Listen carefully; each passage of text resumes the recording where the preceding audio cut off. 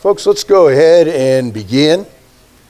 Let me open us with a word of prayer, and hopefully some other folks will be trickling in here, but I want to reward you all for being on time. So let's pray. Lord God, on this beautiful Sunday morning, we give you thanks for who you are and for what you've done for us in the life, death, and resurrection, and ascension, and certain coming again of our Lord Jesus Christ. Lord, guide me today as I lead this class. May what I say build up everyone's faith here. Lord, we pray for our world as we are, the banter is that we're edging toward a nuclear war. Lord, I pray that you would regenerate the hearts of Vladimir Putin, President Xi of China, Kim Jong-un of North Korea, and our own president, that they would begin to see life, their own lives and the world, through the lens of the cross rather than through the lens of the lust for power. I pray that you would avert anything like that, Lord. And we pray for our nation as we find ourselves underwater economically and with the border crisis and everything else. Lord, may this remind us that those are not the most important things in life, that a relationship with you is, and help us to use these things to just drive us into further dependence upon you as our Lord and Savior, as the provider of everything we need. We pray for your church around the world, particularly where it's persecuted, and that you redeem any persecution and use it to refine your church. We give you thanks and praise that the fastest growing church in the world is the church in Iran, with no seminaries, no missionaries, Muslims seeing visions and dreams of Jesus and coming to faith in Christ, and the church has had to go underground, but it's burgeoning, and may that change the face of Iran forever and somehow actually turn Iran into an ally of our nation. And Lord, we pray for our congregation here, First Presbyterian Church of San Antonio. Thank you for your faithfulness to us over 175 plus years. And we pray that you would continue to have your hand upon this congregation, that we would remain faithful until your return one day. And so, Lord, we're grateful to be here, grateful to be alive. May what we do today take us all deeper in our walks with Christ. And we ask it in Jesus' name. Amen. Last week we talked about the controversial clause in the Apostles' Creed, he descended into hell. And we talked a little bit about what hell might be or is or isn't. One of my favorite stories about hell, and I think about it all the time, because you and I should never want anyone to go to hell. I mean, if hell really is what it is, you wouldn't want your worst enemy, so to speak, to go there. And I don't know if this story is true, but it's a great story. And I tell it to myself all the time to remind me to stay gracious. The story is about a young Scottish pastor. He'd only been ordained a few months, and he was walking on the moors on a Sunday afternoon, and he ran into the old, wizened Scottish Presbyterian pastor from the next village over. And the old man said to the young pastor, "Hey laddie, what did you preach on today?" And the young pastor said, "I preached on hell." And the old pastor said, "Hey laddie, did you do it with tears in your eyes? Did you do it with tears in your eyes?" That helps me remember, we don't want anyone to go to hell. Hell's real. I wish it wasn't. But anyway. Today we're going to look at that clause of the creed, which really deals with three things: the resurrection of Christ, his ascension, and his second coming. It's really interesting. The creed is constructed in a very concise way. I said the other week, it jumps immediately from Christ's birth to his suffering and death, and leaves out basically 30 years of all the miracles and teachings and everything else. That's because the writers of the creed believe that the most important thing about our faith is what Jesus, who he is and what he did for you and me, over and against what he taught. Those are important. But you'll run into people who say, well, I don't believe Christ was God, but I think what's important is his teachings. As long as you follow those, you're kind of in. No, the writers of the Creed want to say, no, it's all about who Jesus is and what he went through for us. So it jumps from his birth to the passion of Christ, which includes his suffering and death. And the Gospels, the Creed takes its cue from Scripture. That's what Scripture, the four Gospels do. 20% of each of the Gospels is spent on the passion of Christ. Seemingly in an inordinate way, because there's a lot more to Christ's life than that. But it wants to emphasize that that's what is at the heart, the center, the foundation of our faith. It's the passion, including the crucifixion and the resurrection of Jesus. And so what we're going to do is look at three things. In the Gospels cover all of Christ's life, but they major in just on 3 days. 20% of the Gospels focuses in on the parts of 3 days, part of all day Friday, all day Saturday, and part of Sunday, as he's crucified and then the resurrection. And so the Creed wants to follow that clue. And so let's take a look at these three things. The Creed says that on the third day, see, there's that clue. It's interested in these 3 days. On the third day, he rose again from the dead. And when the Creed talks about the resurrection of Christ, and when Scripture talks about the resurrection of Christ, I hate to have to say this, but in the climate of the church today, I never say resurrection without putting the adjective bodily in front of it. The Bible knows nothing of just a spiritual resurrection of Christ. The Creed knows nothing of that. It's talking about a physical, bodily resurrection. I'm going to talk a little bit more about why that has to be. It has to be bodily. I remember back in the 80s, Gary Dennis, who's the pastor of Westlake Hills Pres in Austin, asked me if I would come up and preach. And I said, sure. And so they put me up in a hotel there. And Sunday morning I was getting dressed and I just flipped on the TV. And there was one of those Sunday morning programs. It was a religious program and it was a debate. They had a moderator and they had a debate between an Orthodox Jewish rabbi and a Christian theologian named Gerald Sloyan. I remember his name. He's a Roman Catholic on the faculty of Temple University in Philadelphia. So they were having a debate on the bodily resurrection of Christ. The Orthodox Jewish rabbi arguing for the bodily resurrection, the necessity of that, and Gerald Sloyan, the Christian, saying it didn't have to be bodily and probably wasn't. And I was there going, whoa, what's going on? And the Orthodox Jewish rabbi explained he did not believe Jesus was God, but he believed Jesus was a great prophet and God was making a point as to his power and the importance of who Jesus was by raising him bodily from the grave. And they went back and forth. I thought, man bites dog here. Unfortunately, there are a lot of people who say they're Christians. I think I told the story last week.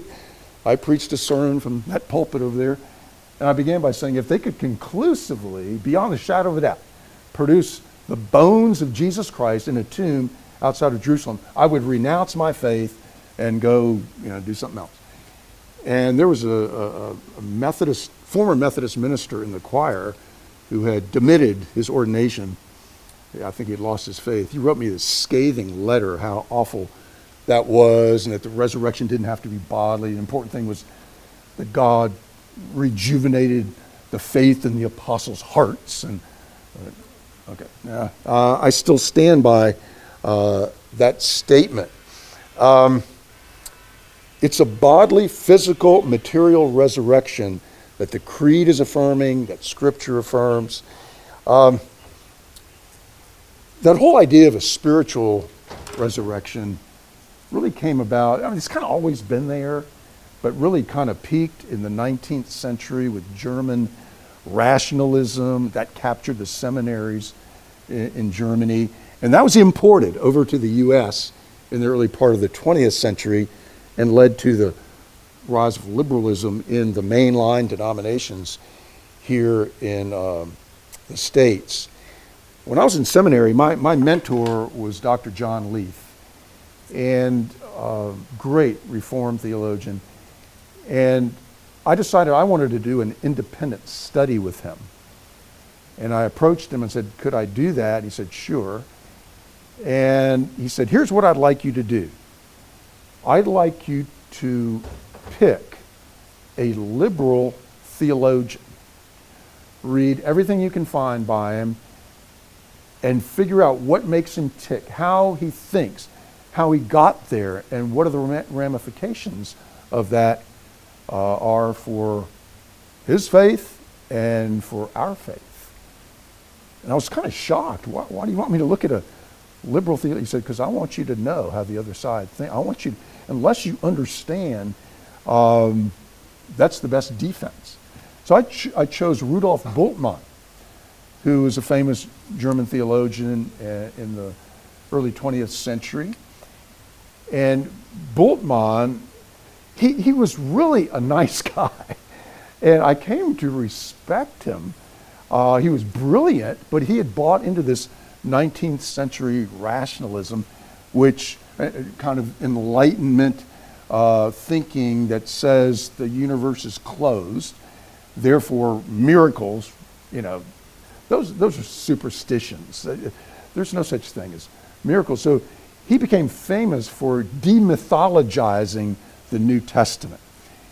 And here's why he really had a heart for people coming to Christ. But he thought, in this scientific age, we can't expect people to believe all this,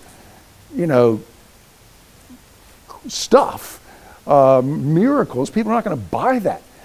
And so he really wanted people to come to Christ. And I read a book of his sermons. They were fabulous.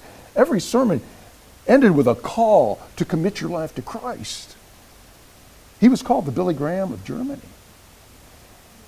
But who was the Christ he was calling people to? It was not a Christ that walked on water. It was not a Christ who could turn water into wine or raise somebody from the dead. It was not a Christ who was even God. Bultmann, that idea of God actually taking on human flesh while remaining deity, that's one of those myths that needed to go. So Bultmann and Karl Barth and Bultmann clashed all the time. And but he really wanted people to come to Christ, except there was no there when you came to Christ. And I've had people challenge me on this whole idea that it's got to be a bodily resurrection. Don't believe anything I say unless it lines up with the Word of God. If you have your Bibles with you, turn to 1 Corinthians 15. This is the Apostle Paul writing at the end of his first letter to the Corinthians after he really reams them out for a whole bunch of stuff.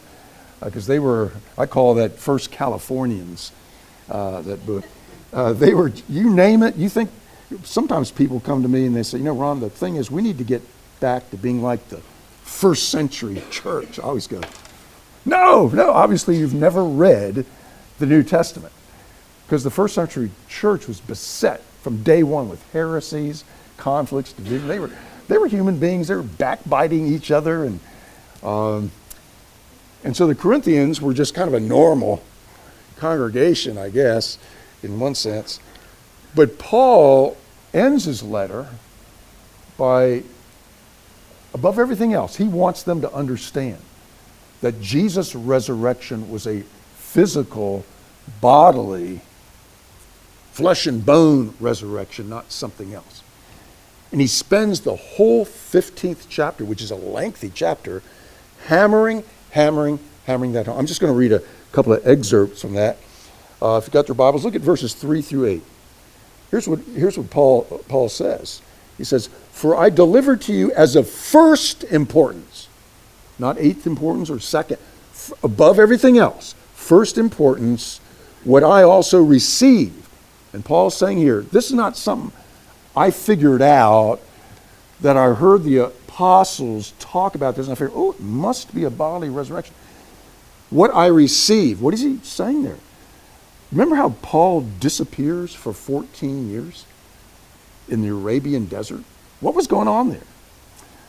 We don't know. He doesn't clearly say this is what happened, but most theologians believe Christ, who appeared to him on the Damascus Road, continually appeared to Paul and basically discipled him, poured into Paul the heart of the faith. So he's saying, my faith in Christ's bodily resurrection is something I received from outside of myself. You know, the resurrection is not something anybody would ever come up with. Nobody was expecting that. Even though Jesus predicted it, nobody expected that to happen. Really.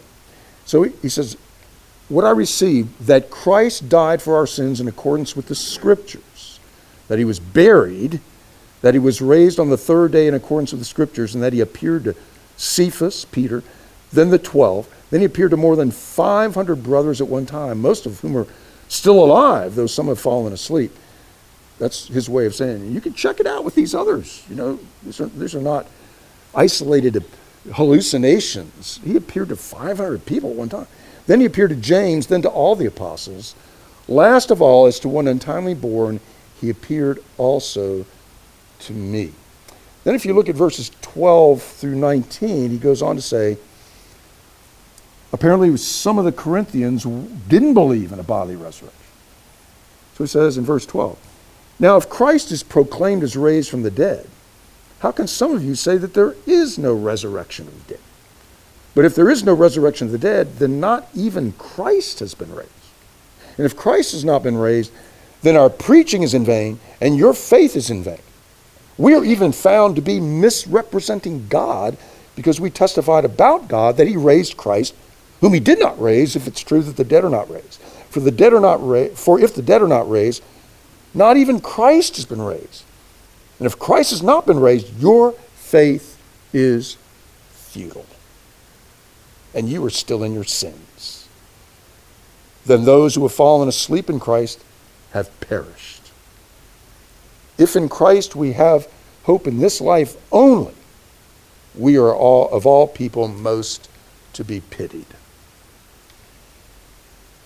Paul's saying the whole Christian faith rises or falls on whether or not Jesus was really bodily raised from the dead. And this is over and against a heresy that has plagued the church from day one. It's still around today. The heresy of Gnosticism. The Gnostics believed that the most important thing in life was spiritual in nature. Hardcore Gnostics who believe in God didn't even believe God created the material creation. They thought that was done by a demigod. They thought materiality was bad. Gnostics believed the human body was bad. That your goal, and Plato was a Gnostic.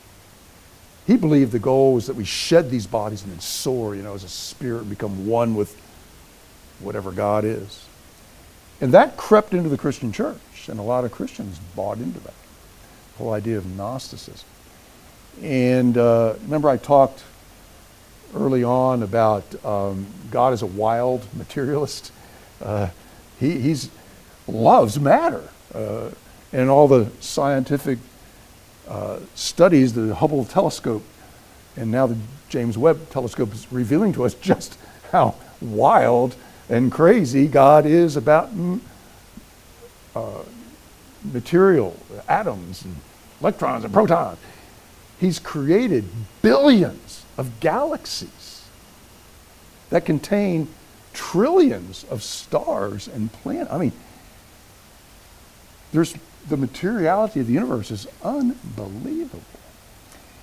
And then, over and against Gnosticism, and see, the Gnostics couldn't buy this idea about Jesus really being God, because the Christian faith says this infinite, eternal God defies all of the laws of anything and everything and actually enters into his creation and takes on the form of a human being, real flesh and blood in the body of Christ.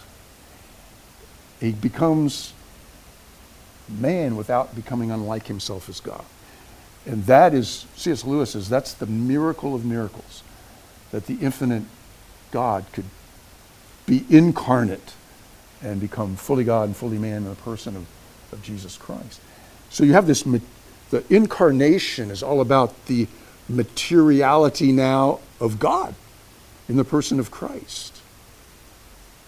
And I did a lecture in here back in the last fall on the incarnation and how the incarnation never ends. Jesus takes on flesh. And I raised the question, when does he give it up? When does Jesus give up being a flesh and blood, fully God, fully human being? Well, he dies on the cross. His flesh dies. But the incarnation goes on. God raises him materially and a bodily resurrection. So what the apostles and the women at the tomb, what they encounter is not some spirit. They encounter in the upper room. Thomas is not there. Then a week later, Thomas appears and they've said, Jesus is alive. He's real. Flesh. That doesn't happen. People back then didn't believe that people rose from the dead any more than we believe that now. So Thomas is like, oh, come on. I'm not going to believe till I feel him, see the scars. And so all of a sudden Jesus appears and goes, hey, Thomas, check this out. Stick your hand in here. Feel the spear scab or whatever is there. And what's Thomas' reaction? My Lord and my God. He bows in worship. So you have this material, physical resurrection. The incarnation doesn't end there. Let's move into the ascension. When Jesus is, let me ask you this question. When we talk about the ascension, how many ascensions were there? Most of you think one. And maybe you're right. But there are theologians who kick this around. You can't really answer it, 100%. But, okay, remember Jesus appears and says he disappears. And then he appears again. Where did Jesus go every time he disappeared? Did he run and hide in the bushes somewhere? Or, had a cabin out in the woods where he hid out and then he'd appear? Some theologians, you can't prove it, but it kind of makes sense. Maybe he went back to the Father and then came back again and appeared and came back. There's nothing in Scripture that affirms that or denies that. I think it's just kind of an interesting thing to kick around. But when we talk about the ascension of Christ, we're talking about the final ascension of Christ. There was a day when he left terra firma, not for good, but for a while. And the apostles witnessed that. And remember what the angel tells them? Why are you looking up? Get to work, and he's going to come back just as you saw him go. Our ascension window in the chancel there, you can make the argument, is that the ascension or the second coming? If he's going to return just like he went. And you can't really tell from there, is he coming down or is he going up? That's supposed to be him ascending. But does the incarnation end with the ascension? No. It's the bodily ascension of Christ. And here's what's really important, and our Eastern Orthodox brethren and sisters have educated me on this. It's sort of, the ascension's the flip side of the incarnation.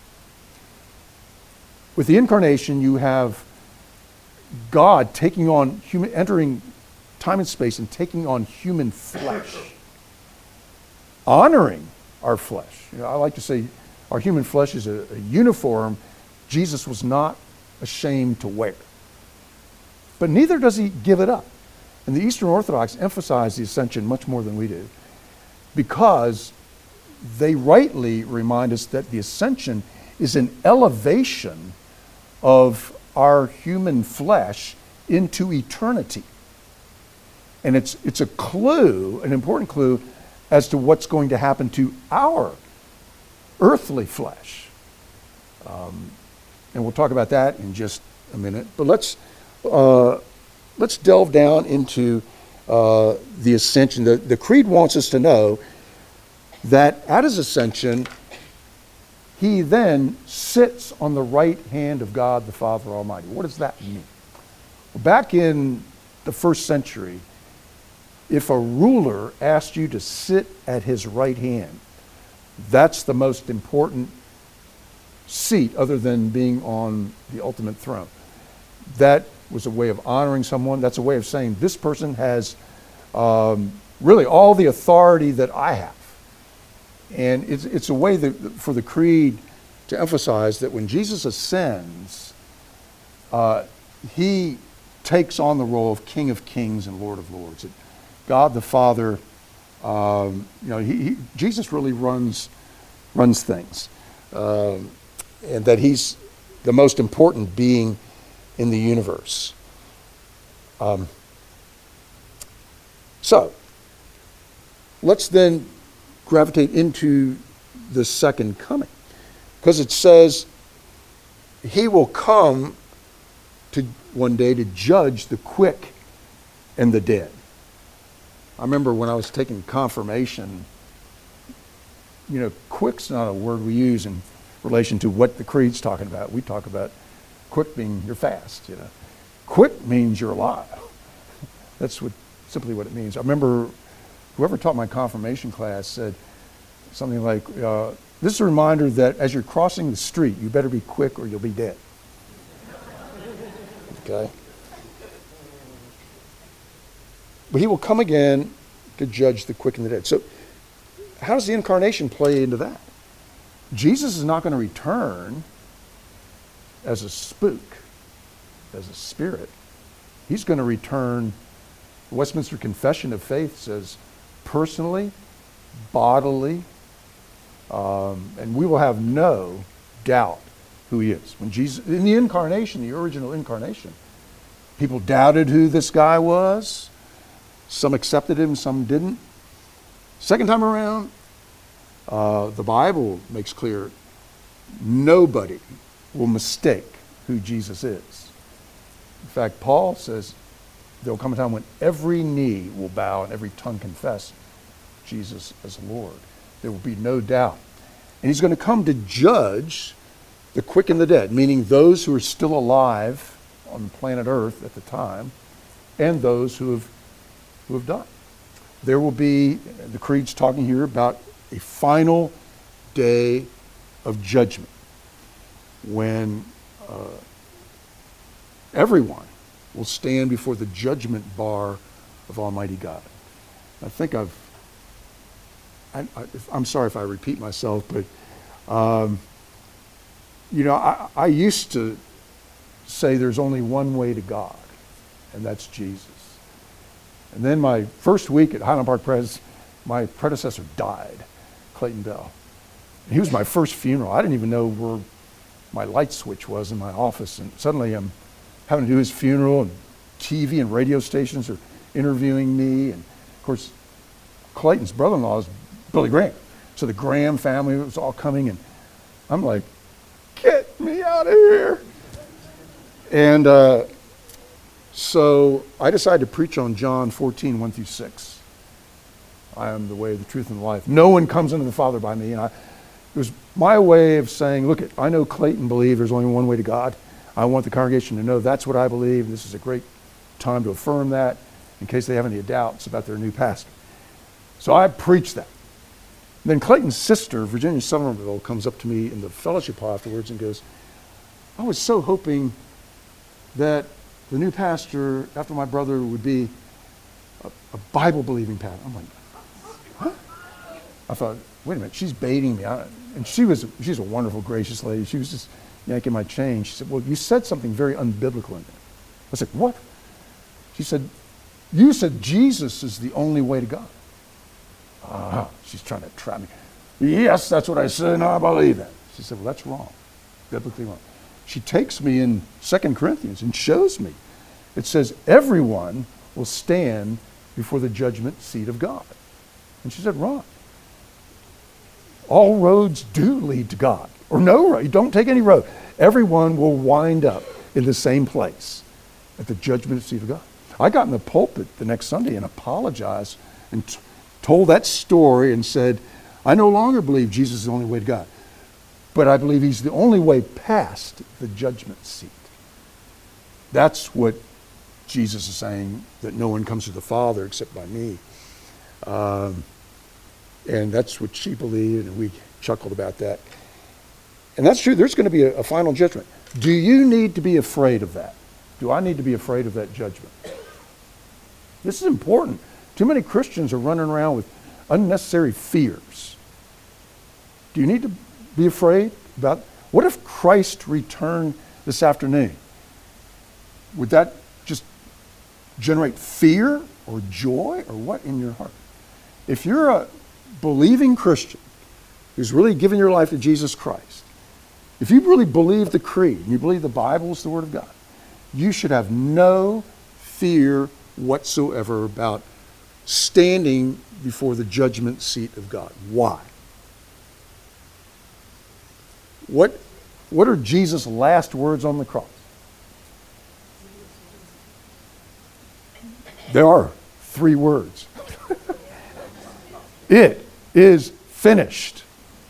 All the condemnation, all the punishment, whatever you want to call it, that you and I deserve for who we are and what we've done and haven't done, that all, your sin in its totality, not in part, but the whole, came upon Christ. And he descended into hell, went to hell on the cross, whatever that means, being forsaken by God, separated from God, the cosmic, where he sucks in all the sin. And so you'll be declared not guilty. I've heard some people say it's going to be sort of like a courtroom scene where God the Father will be the judge. You'll be in the dock there in the witness box or whatever, the defendant's box. Satan will step forward as a prosecuting attorney and say, look at this. Roll that video footage on the life of Ron Skates. And I'll be there going, oh, and then he'll lay it all out. And then, but my defense attorney is Jesus. He'll step forward and say, Your Honor, he's guilty. But I've taken every bit of his just punishment, blah, blah, blah, blah, upon myself. I have paid the price. Not guilty. Not guilty. If you haven't accepted Christ, you're in a heap of trouble. Let me just say that. So he's going to come back, the creed wants us to know, to judge the quick and the dead. What about the dead? You know, I hope I'm alive when Christ returns. I like to skip the whole dying thing. The old Woody Allen saying, you know, he says, I'm not really afraid to die. I just don't want to be there when it happens. And that's kind of me. I'd like to skip that and have Christ appear, you know, do an Enoch kind of thing where I'm translated right up. I don't kick the bucket. That'd be nice. But I can't tell you when the second coming is going to happen. It could happen before we finish this class. It could be 5 billion years from now. I don't know. Jesus said we're not to speculate about when Christ is going to return. We're not really to speculate about even how he is going to return. Christians have gouged each other's eyes out for 2,000 years ago, not about just when he's going to return, but how he's going to return. So you have camps of premillennialists. I'll explain what that is in a moment. Or post-millennialists. Or amillennialists. Premillennialists believe that there's going to be this millennium, literal 1,000-year period of time where it's things are just great on the earth, like the church is rising up to the top and most people become Christians, and that Christ is going to return pre that and kind of hang out with the folks here on earth for 1,000 years. That'd be kind of cool. And I can take you selectively through Scripture, and you'd go, that's exactly what the Bible is saying. But I also can take you selectively through Scripture and have you come out thinking, oh, it's post-millennial, that this 1,000 years is going to happen, and then Christ is going to come after that. And that's going to be the rapture when believers are raptured up into heaven. Anytime Scripture's not clear and it seems to be pushing against itself, it's probably wise not to come down too hard on either side and plant both feet there. A third position, which is what most Reformed theology gravitates toward, although Jonathan Edwards, man, he was a diehard post-millennialist. And I'm not saying if you're a premillennialist, that's bad. That's kind of Dallas Seminary majors in that. It's a great seminary. I know professors there. Post-millennial, Jonathan Edwards, I'm one of his fans. So I've taken, it may sound like I'm weaning out of things, but there's a position called amillennial, which says basically that it could be that this is not a literal 1,000 years. It might be symbolic. But I've kind of pushed that aside, and I call myself now pro-millennial. I'm for it, however it happens. Tony Campolo, who we had come here at least twice when I was an associate pastor, he used to say, I love this, he says, I'm on the welcoming committee, not on the planning committee when it comes to the second coming. Jesus says, you're not to speculate about this. Even I don't know, only the Father knows when I'm going to return. That ought to shut people up. When I was a pastor in Dallas, there's a great Reformed theologian in the U.S. called Harold Camping. And suddenly he announced to the world that he's come up with the date that Christ is going to return. It shocked everybody because this guy was a real good guy. And I remember driving down to San Antonio for something, and there was a billboard somewhere on I-35, and it had the date. I think it was August something, 2004 or something like that, when Jesus was going to return. And I mean, all these people gathered around him and poured money into his thing, and they put advertising all over the world. And of course, the date went, and nothing happened. And what do you do when you predict a date like that and it doesn't happen? You go back and say, oh, I got a decimal point in the wrong place. And he comes out with a new date for 2012 or something like that. Of course, that goes by. And then, bless his heart, he repented. He said, I don't know what got into me. I should have never done this. Jesus says we're not to do it.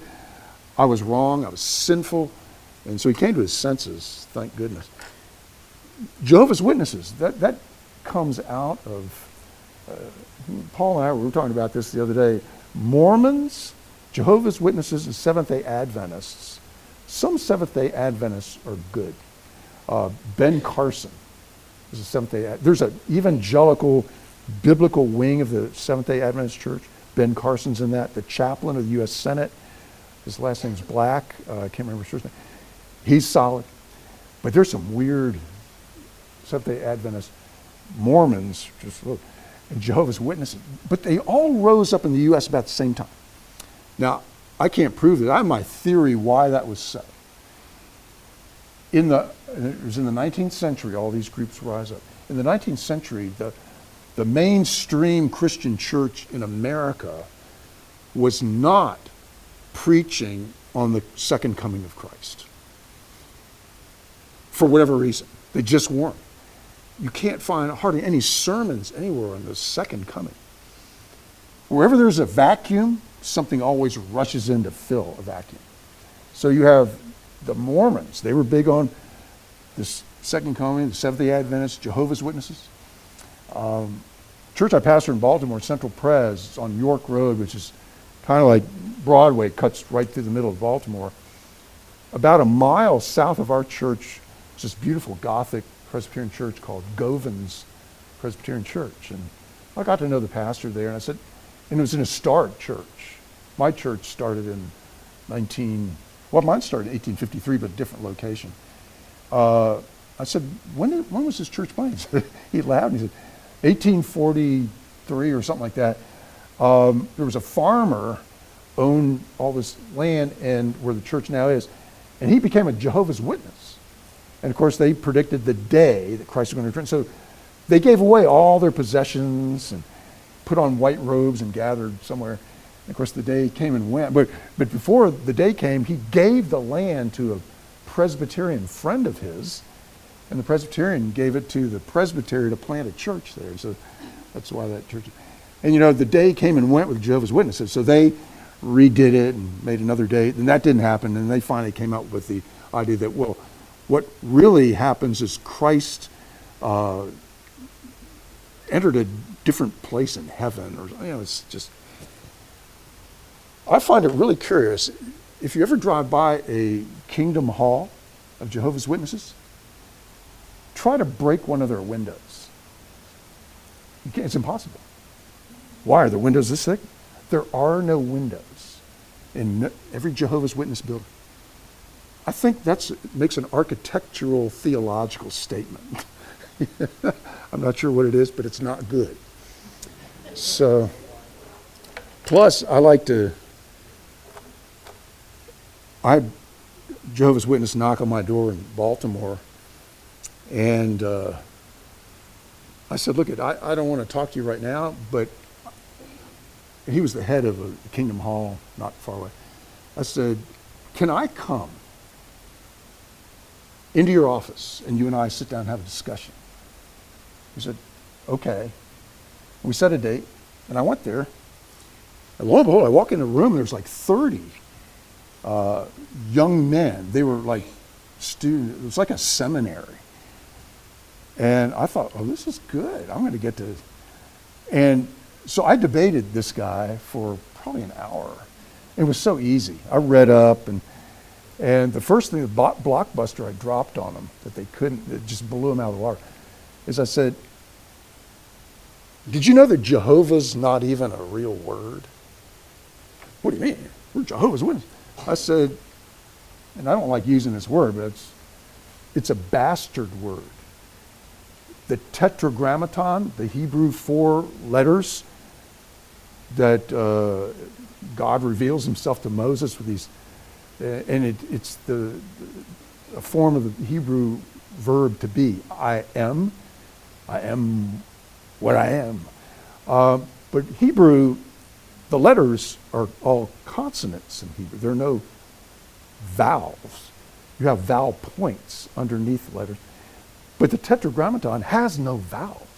So nobody really knows how you pronounce that. Yahweh or something like that is probably the closest we can come. The Orthodox Jews do not pronounce it. They say Adonai, Lord, because they think we're not good enough to pronounce the real name of God. So when people got into Bible translation, back in really about the 18th century, the idea we need to translate the Bible for all races so they can read the Word of God for themselves in their own heart language. The first dilemma was, what do we do with this word Yahweh, the Tetragrammaton, the 4 consonants? And some brilliant guy thought, why don't we slide the vowel points under the word Adonai, means Lord, slide those under and see what happens. You come up with the word Jehovah. So the word Jehovah is a man-made word by some Bible translators back in the 18th century. Well, and I said, look it up. I said, go to the library. The internet wasn't going on then. And I never heard back from him. But one of the students grabbed me in the parking lot afterwards and said, I've never heard any of this stuff. Of course, they don't believe Jesus was God either, God in the flesh. And he said, can I come to your church? I said, sure. He's a young black man. I never saw him ever after that. But anyway, talk to Jehovah's Witnesses. Say, I'll take your literature. You always should have a stack of Basic Christianity by John Stott. You can buy them by the case for about $1.50 a piece. And say, you read this and I'll read your stuff. And don't worry, you're not going to be affected by their stuff. It's so hokey. Same with Mormons. Bless their hearts. I have a friend, Richard Mao, who's the former president of Fuller Seminary. He's been discipling one of the 12 apostles of the Mormons, who's come to the point, he tells me, that the guy doesn't believe Mormonism is true. He can't come out in public yet, just like some of the royal family in Saudi Arabia have come to Christ, but they can't come out. Or else. So there are Mormons who are, when they really see their whole theology, they're going, this is crazy. And many of them are moving toward Christ. So talk to your Mormon friends and be a gracious witness to them, Jehovah's Witness.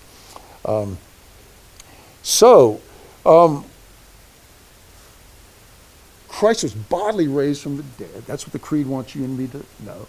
That he bodily ascended to heaven, elevating our human flesh. And he will bodily return one day. And that's, that will be, time will cease, history will come to an end, and Christ's kingdom will come in all of its fullness and glory. But he's going to come back bodily. And so, and here's a thing I kind of wrestle with, and and I have to look through the lens of I believe in God the Father Almighty. Okay, Jesus never gives up his human flesh. There's an indication that we will dwell with Christ in eternity. And the implications for us is, Paul says Christ's bodily resurrection is the first fruits of a whole train of his chosen ones who will come after him.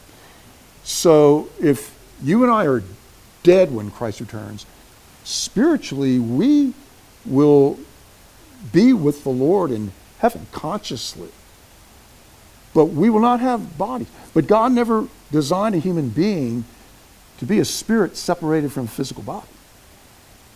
And so at the return of Christ, we will be reunited, our spirit will be reunited with flesh and bone, material bodies like Christ's body. He's the first fruit. We'll be able to recognize each other. What age will we be? I don't know. I guess we're all going to be 30 because that's when Jesus died. I don't know. I have a daughter who died at age 2.5. I only know her as a 2.5-year-old. Will I recognize her in heaven? Well, what age will she be? I'm not sure. But we will have bodies like Christ. But there's a sameness, but also a big difference to our pre-return of Christ bodies. Just like Jesus' pre-resurrection body was the same yet different than his post-resurrection body. What am I saying? In English class in 7th grade, you learn to do comparison and contrast. Comparison, what are the things that are the same? What are some of the things that were the same about Jesus' body pre and post-resurrection? Throw out some things. You could touch him, you could feel him. Yeah, and Jesus even says, come here, feel me. Give me something to eat. Give me a piece of fish. Ghosts, spooks don't eat fish. So Jesus said, you're not seeing a vision.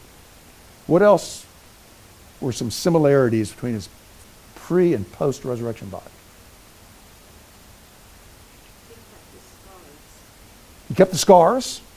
Michael Card has a great song, known by the scar. We'll know Christ when he returns by the scar. He knew them on both sides. He knew them. Yeah. There's a consciousness of a relationship was not broken. And they recognized, they weren't going, who's this guy? His appearance apparently was the same. So he ate, he drank, and ate. Okay, contrast. What are some differences between Christ's pre and post-resurrection bodies? He could appear. Remember, all the doors and windows are locked and closed. All of a sudden, poof. So apparently something happened where this post-resurrection material body was no longer totally controlled by the laws of physics that we know. What else was different?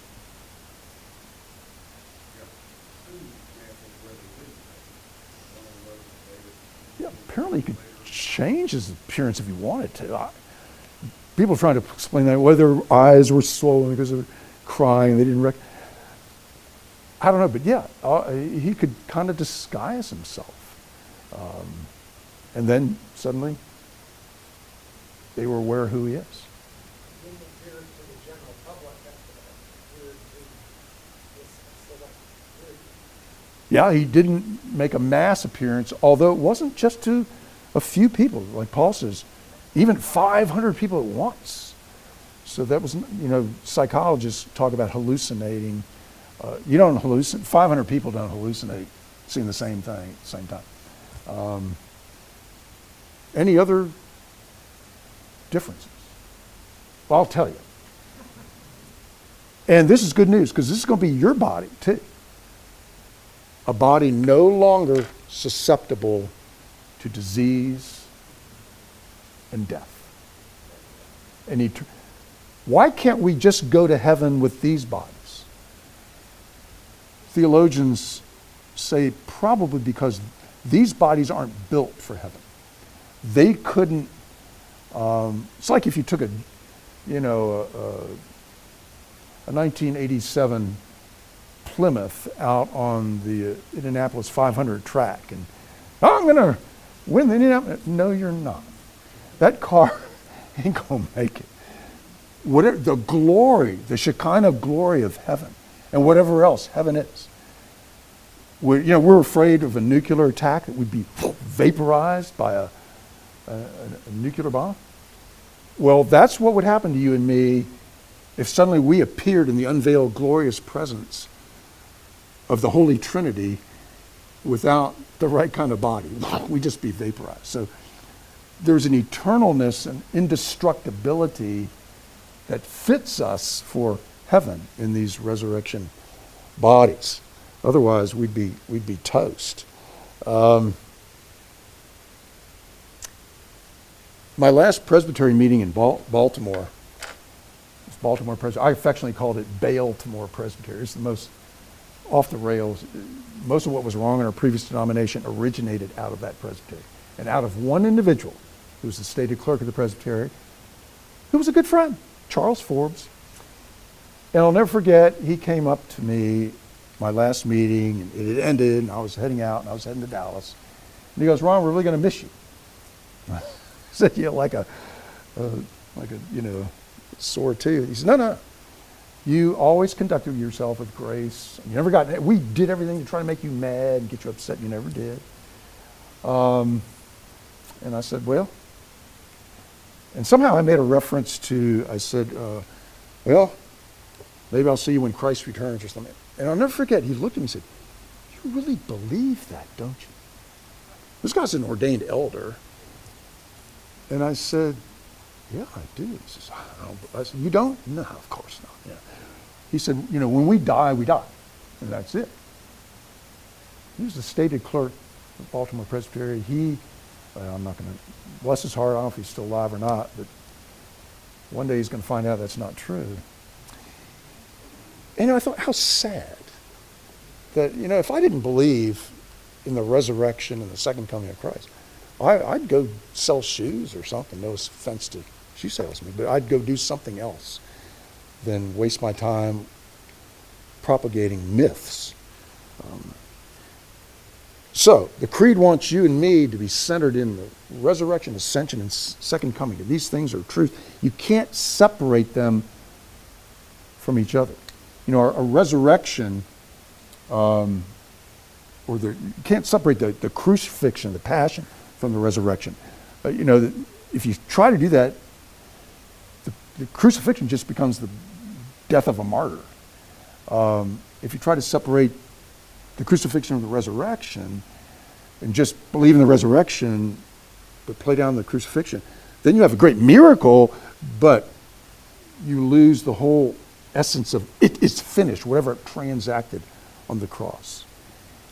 And you can't separate the second coming from either of those things, because you do that, and you're left before the judgment seat of Christ, of God the Father. Romans 8:1. Memorize that. Romans 8:1. There is therefore now no condemnation for those who are in Christ Jesus. Memorize it. Believe it. And that's how you can live by faith rather than fear. No place for fear in regards to God in the Christian life, except a healthy, reverent fear of who he is. So we don't tug on Superman's cape, you don't spit in the wind, you don't pull the mask off the old Lone Ranger, and you don't trifle with Almighty God. But he's also the God who loves you, is Abba, not just judge, but Abba, Father. And he's done everything for you through the life, death, and resurrection, and ascension, and certain coming of Christ to provide for your eternal life with a resurrection body built for eternity. Let's pray. Lord God, thank you for the good news of the gospel. It truly is good news. That death has lost its sting, death never will have the last word, and that sin and evil will never have the last word in the life of a believer either. That you have accomplished on the cross what we could not do and could never do for ourselves. That you've done for us what needed to be done to ensure our eternal life with you. And so, Lord, help us to say thank you by obeying Jesus' command to take up our cross every day and follow him no matter where he leads, no matter what the price, even if it should cost us our lives, because that's worth it because of Jesus. And we make our prayer in his name. Amen.